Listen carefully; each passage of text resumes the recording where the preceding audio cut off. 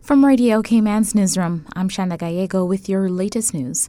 Customs and Border Control Service CBC receives approval to regularize staff salaries. Radio Cayman's Felicia Rankin-Solins reports. This was done in order to complete a commitment management made to resolve pre-merger salary inequities within CBC. During the transition from the former Customs and Immigration Departments to the current Customs and Border Control Service, pay discrepancies existed within particular job categories. CBC management sought to enact the Salary Regularization Initiative, allowing adjustments.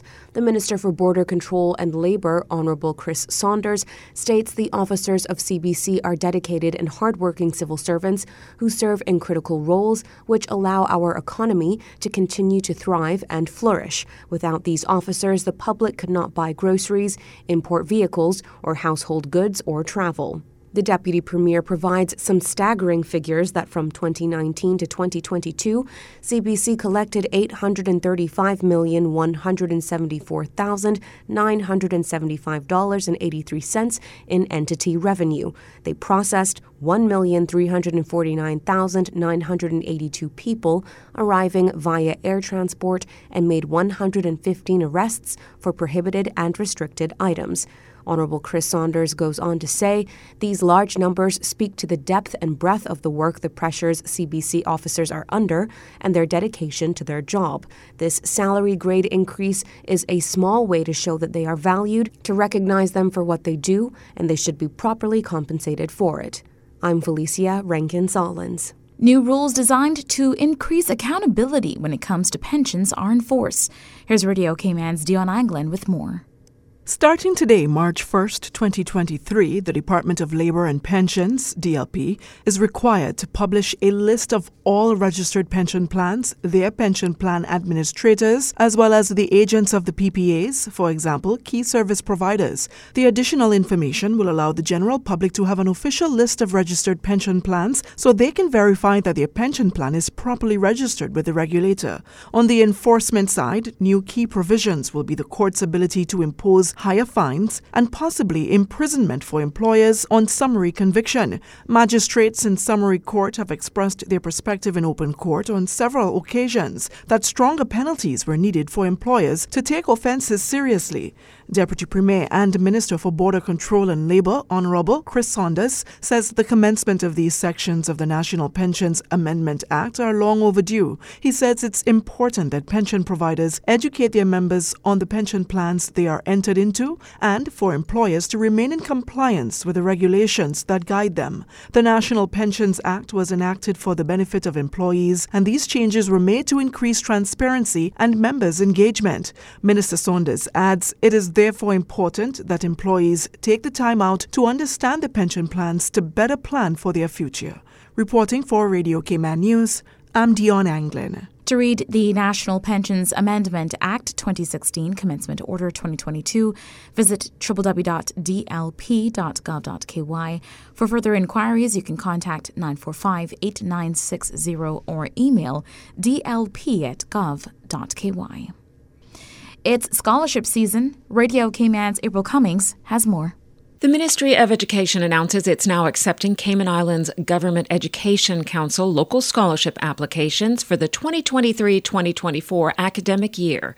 Dr. Nicole Thompson is the acting director of the Scholarship Secretariat. A local scholarship allows you to pursue studies at one of the local institutions. And right now, the local institutions that we cover include the University College of the Cayman Islands, most frequently referred to as UCCI, the International College of the Cayman Islands, University of the West Indies Open Campus. The scholarship can also be used for Cayman Career Academy as well as for post-secondary studies locally, including A-levels, International Baccalaureate, CAPE, and AP courses. Dr. Thompson tells Radio Cayman it is important for students to start the process early. I do want to remind persons, however, that because we are partnering with eGov at this stage, you will need to create an eGovernment login in order to complete the application. And I do want to remind parents, especially for post-secondaries, who are very interested in the process, we need the application to be in your child's email and your child's name.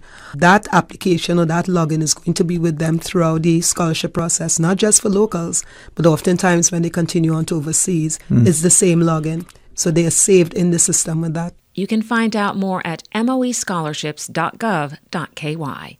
April Cummings, Radio Cayman News. The deadline for applications is 11:59 p.m. on Sunday, April 30th. 2023 National Children's Festival of the Arts, NCFA, begins. After adjusting the format of NCFA adjudications in 2022 and limiting the number of attendees due to COVID-19 restrictions, I'm pleased that we can revert to our usual format this year. DES Director Mark Ray tells Radio Cayman, now in its 41st year, the NCFA will commence with adjudications of some 348 entries from 22 public schools, private schools, and homeschoolers across the Cayman Islands in categories including dance, drama, instrumental, solos, bands, and ensembles, speech and vocals through Friday, March 10th. I invite families, friends, and other community members to come out to the various activities in support of our talented children and young people, allowing them to develop well-needed confidence as they continue to hone their creative talents. The NCFA will likewise showcase students' artistic talents during a week-long exhibition at the National Gallery and culminate with a series of final concerts. Among the featured NCFA activities this year, vocals, which are the solos, duets, trios, choirs for the primary on Grand Cayman, will take place on March 6th, 9 a.m. at First Baptist Church and Red Bay Church of God, and for the secondary, also on March 6th, 9 a.m. at John Gray High School Performing Arts Center. For more information about the National Children Festival of the Arts, NCFA, like and follow NCFA Cayman Islands on Facebook or Instagram. The Cayman Islands Agricultural Society announces the winners of this year's raffle. Is that to you? That's good. Mark Boiteau, Boiteau. Ticket number 0116. 0116 is the winner for the $20,000. His Excellency, the Governor Martin Roper, pulled the winning ticket, and Agricultural Society President George Smith made the announcement. Other winners, Derek McLaughlin with ticket 1940, won the A.L. Thompson Home and Garden. The third prize winner, Joseph Agalos, with ticket 1163. The half-day luxury yacht tour with family time went to Samuel Powery, ticket holder of 2278. Fifth prize went to ticket number 0753, Lloyd Sampson, ticket 1896, 2 nights at the Westin Grand Cayman, Jacob and George Jackson. And the trip for 2 to Stingray City on Outcast Charter, number 0866, Duke Tibbetts. The final prize, a Cayman Airways round-trip ticket to Miami, went to ticket holder 0811, Maritas Eden. To collect your prize, call 925-2417. And with the 54th Annual Agriculture Show under their belt, Cayman Islands Agricultural Society President George Smith tells Radio Cayman it wasn't perfect, but he is still happy to see such a huge turnout and strong support. Overall, I think it went well. I want to thank the Ministry for their continued support, all our sponsors, and never forget the Cayman people and the residents here that supports us every year. I ask you to continue because agriculture is very, very important. Thousands of people turned out for the show on Ash Wednesday this year, the first in 2 years. That is your latest local news. From Radio Cayman's newsroom, I'm Shanda Gallego.